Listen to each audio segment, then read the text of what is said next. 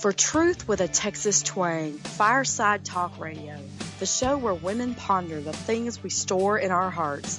Host Kathy Carafi invites experts to talk openly about what women care about, like how to create lifelong companionship, dealing with mental illness in our families, bullying at school, and many others. You name it, we talk about it. Listen in now as Kathy helps us find answers to our most tender questions.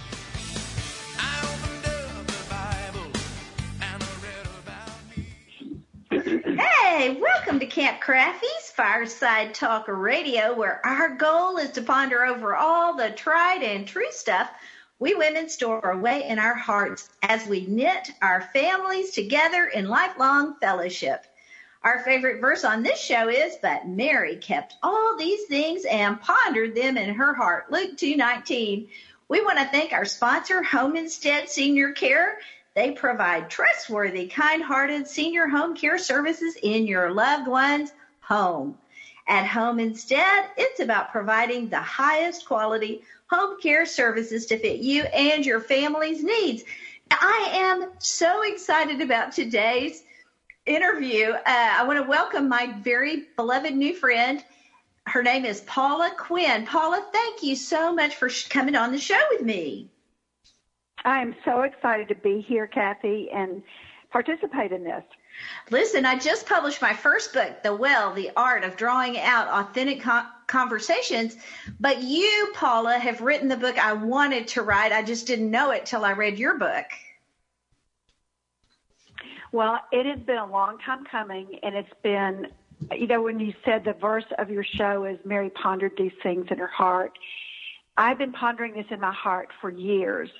And what this is are the questions that God asked people in the Bible, and what if he asked me those questions, and how would I answer? I love your premise. I was so excited when you sent it to me I got to read it ahead of the publication. Now, if people want to get it, they can find it on Amazon.com. And Paula Quinn, Quinn. Am I spelling your name correctly, Paula? Yes, you are. Okay, so I'm going to give my listening and reading friends, we want to welcome you to the show as well. And I'm going to give you just a little background about Paula. And I have a long bio here. Here it is. Okay, Paula's been to two of my favorite schools, University of Texas, yay, and SMU. She's taught in Dallas Public High School. Oh, I said public. I may be private high school. Where did you teach in Dallas? Actually, I taught in Richardson, and then later I didn't put this down specifically, but I also was a counselor at Episcopal School of Dallas. Okay, so you've taught in both directions. You've had a lot of experience teaching. You went back, you got your master's in psychology. Then, as if that wasn't enough, after working in Kansas City at a hospital, you got your law degree at SMU, and sometime before that, you were an adjunct professor at SMU, which I got to tell you, I'm so impressed with anybody that can be a professor. I just think that must be a really hard job. So then you worked for a big law firm. I'm just breezing through. I want people to get a feel for how successful you are. But after serving at a big law firm, you switched gears, big switch here, and you ended up in the Dallas Public Defender's area of law, and you have all the CPS, Child Protective Services, experience defending children and families. So you're amazing, Paula. I mean, you're just amazing. And I've lived a long time. I got to tell you, your book is so rich and deep that it blessed my soul so much, and I read all the time, just so constantly. But I did something really rare this time. I usually breeze through a book because I'm a compulsive reader, and so once I start, I have to put it down. But I force myself, I'm pacing myself reading your book because I really want to absorb the rich, deep understanding that comes when we take the question God asked great saints of the past, and we let him ask those questions of us. And you are such a wonderful guide into that world of listening and answering God in those tender places we all have in our hearts. One thing I don't want to forget to mention in your bio, and then I'm not going to bring that back up anymore, but the most important thing, I love this about you. She started her bio with, I'm going to read it right off here. I grew up in Tyler, Texas. I saved that for the last. I'm so proud of this community that we both grew up in. It's amazing to me how many people God is using throughout the world that just come from Tyler, little old, East Texas town. So anyway, I love that about you. Okay, and we have a mutual friend who's probably listening in, so I don't want to forget to give a shout out to Eugenia, because I know she's praying for both of us today. So we're just going to let her know we love her and we're thankful that she connected us. Yes, I've been friends with Eugenia since we went to kindergarten together. I can't believe you and I haven't crossed paths till now, but it was inevitable that we would meet. I know, and it was all through Eugenia. And I was, without any knowledge of what you do, she was just going to put us together at a little luncheon, just as friends. And then it turned out my husband got COVID, and I couldn't even go to the luncheon. And so, but I got a hold of your book, and it just is so transformative. So I want to ask you, Paula, my big thing is questions too. I have a whole chapter in my Marriage Conversations book about how to change an argument back into a conversation. And the way you do that is by asking tender questions. So I have an infatuation and an obsession with questions. I call myself a hoarder. So naturally, when I heard your book premise, I was just like, I have to get my hands on that book. And you were so kind to let me read it pre-publication. That is just I felt such a privilege to get to do that. And I want to ask, I'm dying to ask you, of all the questions in your book, which one was your which one caught your heart? There were several questions throughout the book that caught my heart, but the one that really was sort of intimate to me and also very rich in who God is and how he sees us is the question he asked to Hagar when she's alone in the desert. She's run away, been cast out really from Abraham and Sarah and their clan, their family, and she doesn't know what she's going to do. And God comes along and says, "What's the matter?" And I catches my heart, because what's the matter is something you say to a friend, somebody you know well, somebody who you could read their face and see. Now, she was in dire circumstances, but still, you could pass somebody on the street that is in dire circumstances and not stop and say, "What's the matter?" And so it's just this very intimate question. The other part of that is Hagar was an Egyptian slave. She had no power. She had no power with her benefactors, who had been Abraham and Sarah, who were, great matriarch of the Bible. But she's cast out. And so she doesn't have any influence. She's not part of the covenant. She's not the right religion. But God comes to her and says, and asks this question. And earlier the first time God meets Hagar, she's also in the desert. She's pregnant. And he said, you're going to have a boy. His name is Ishmael. And Ishmael means he hears. God, he hears. And then Hagar says to God, she basically, her response is to name God. And she said, "You're the God who sees.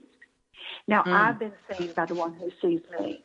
And that theme of the God who hears and the God who sees, and what we see and what we hear, is really a theme for all 40 questions and throughout the whole Bible. So that's probably my favorite one.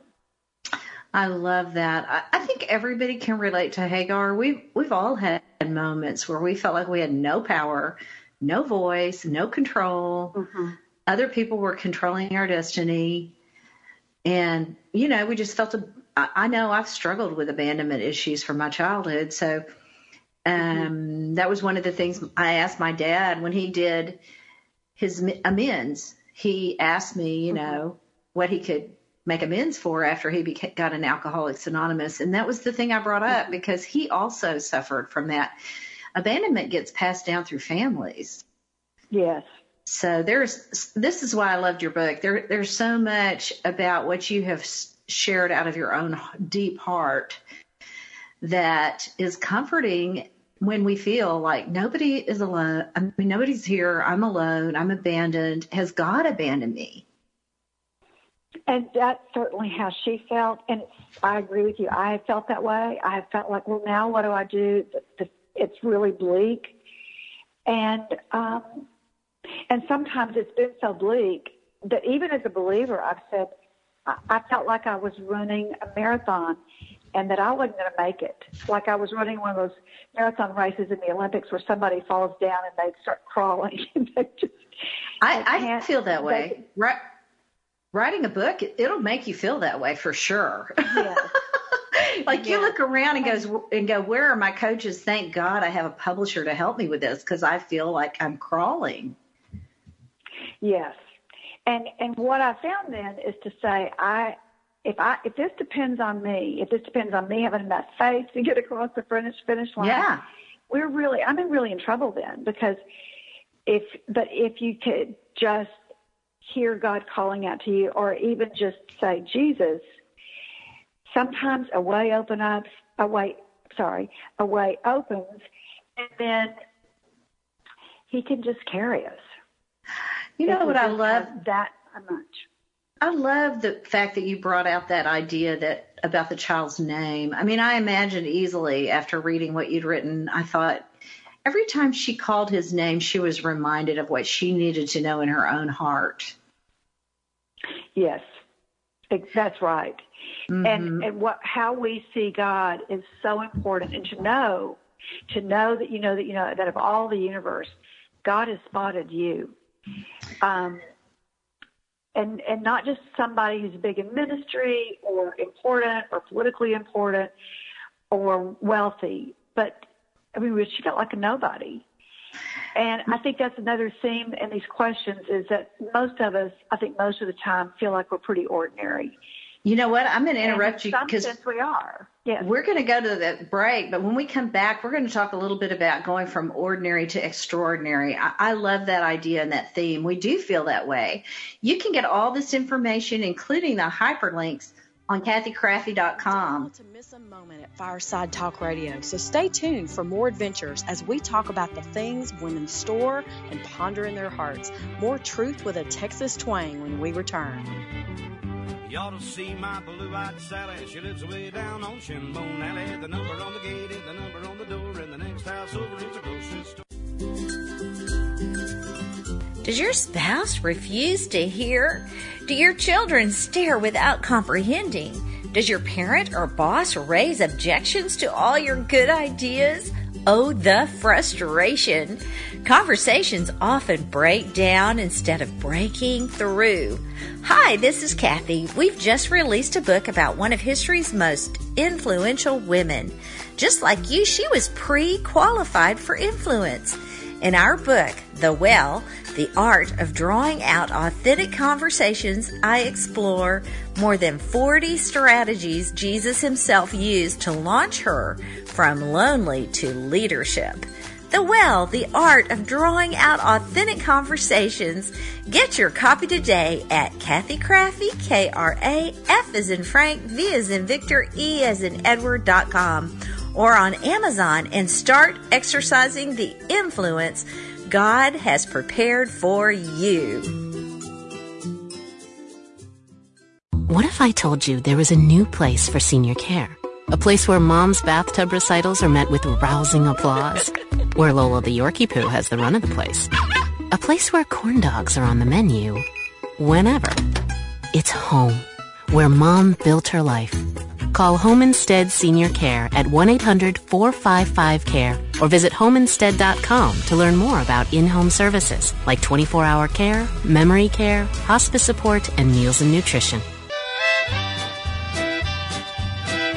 Oh, miles and miles of Texas. Yeah. We want to thank our generous sponsors for making these candid conversations possible at Fireside Talk Radio, where we talk openly about the things women store and ponder in their hearts, where truth and Texas twang meet. On shrimp and catfish and Mammy's good gumbo. I got that around. Hey, this is Kathy, and we're back. We're just so glad you're with us today, listening in to this new friend of mine who I'm crazy about.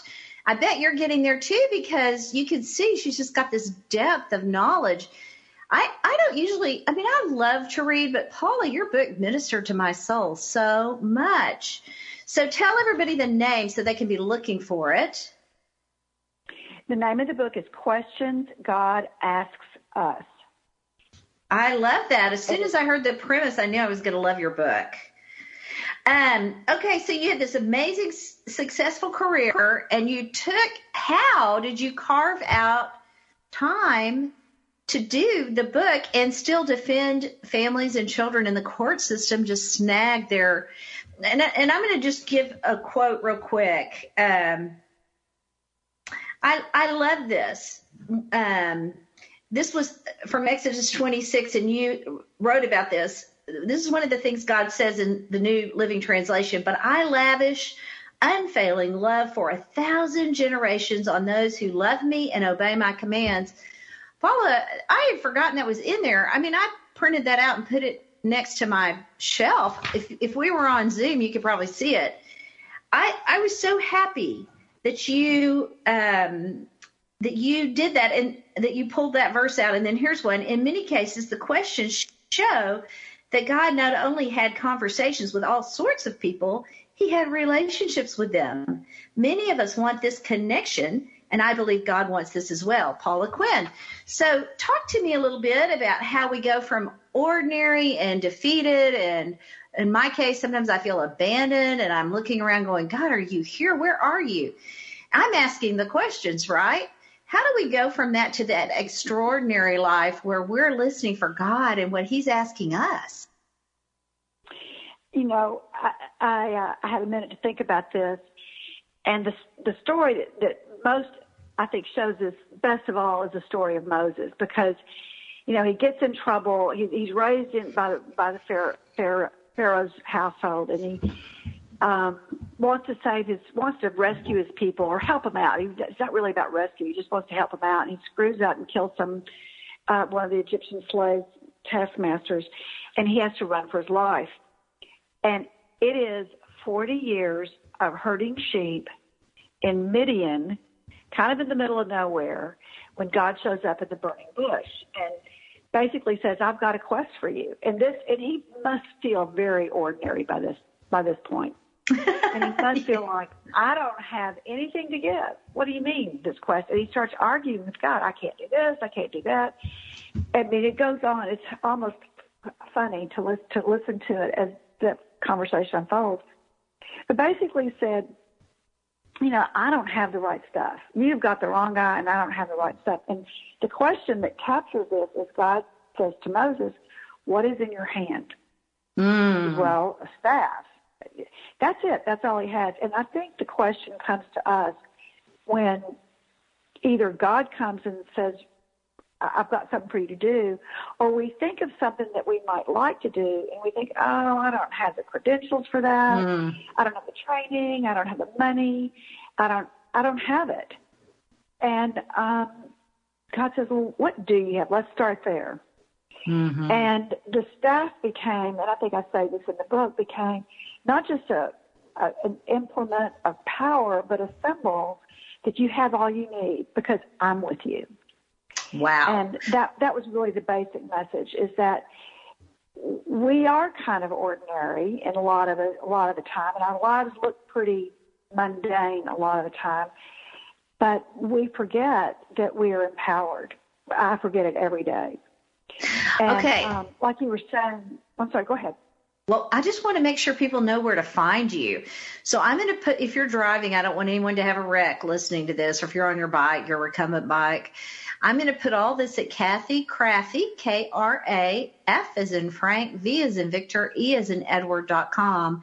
And you can find that. You can find Paula Quinn. All you have to do is search Paula Quinn, and her blog will come up. And it'll connect you with how you can get her book and all that. And I really want you to look for it, because this is a transformative book.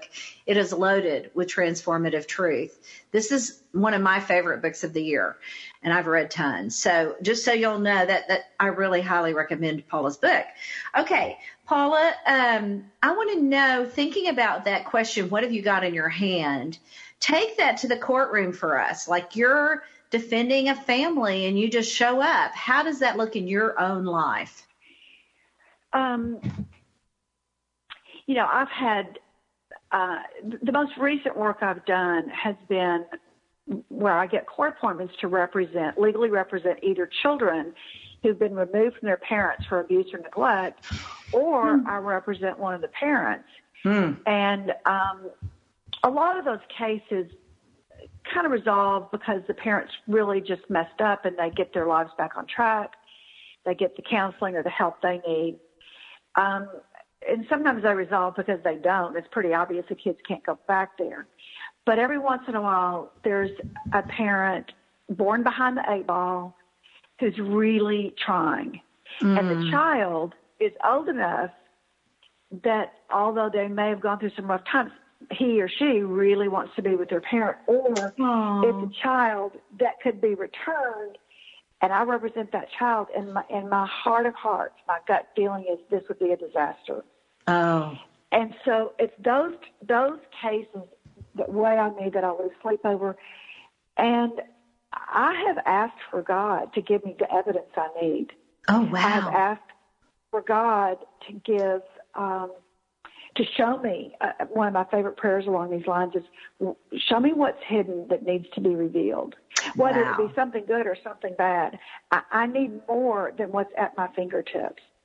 And God has answered that in pretty remarkable ways. I love working with the kids. I love working with parents. Back in the day, I represented juvenile delinquents, and some of those kids became almost children to me. Oh, wow. And they did some horrendous things, but I saw I saw their heart. And that's when it really matters, is God shows me something, how he sees them, who he knows they are in their heart of hearts, who they could be if somebody took the time to talk to them or listen to them or give them that open door, that one opportunity to make good. So that's kind of how I go about my practice.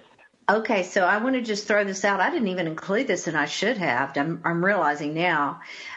Paula is the mother of 3 grown children and 5 grandchildren. So when she says someone becomes her own child, like a child to her, that's not a mild thing. She and her husband have been married over 40, almost 45 years. So this is a woman who knows how to have a family and also how to reach out in a loving affection and see people healed. You're reminding me of a trauma-informed care, the interview I did with Judge Carol Clark. So if you wonder about that, I'll have that hyperlink in the blog about Paula. I'm just talking to my listening and reading friends. So you can find about trauma-informed care. That is a corrective, powerful force within our court systems that we hope our judges begin to hear more and more about that. That's coming out of Texas Christian University, TCU. So look for that in the blog. Paula, I'm amazed at, no wonder, if you didn't have God in the courtroom with you, how would you ever, your heart must just break all the time.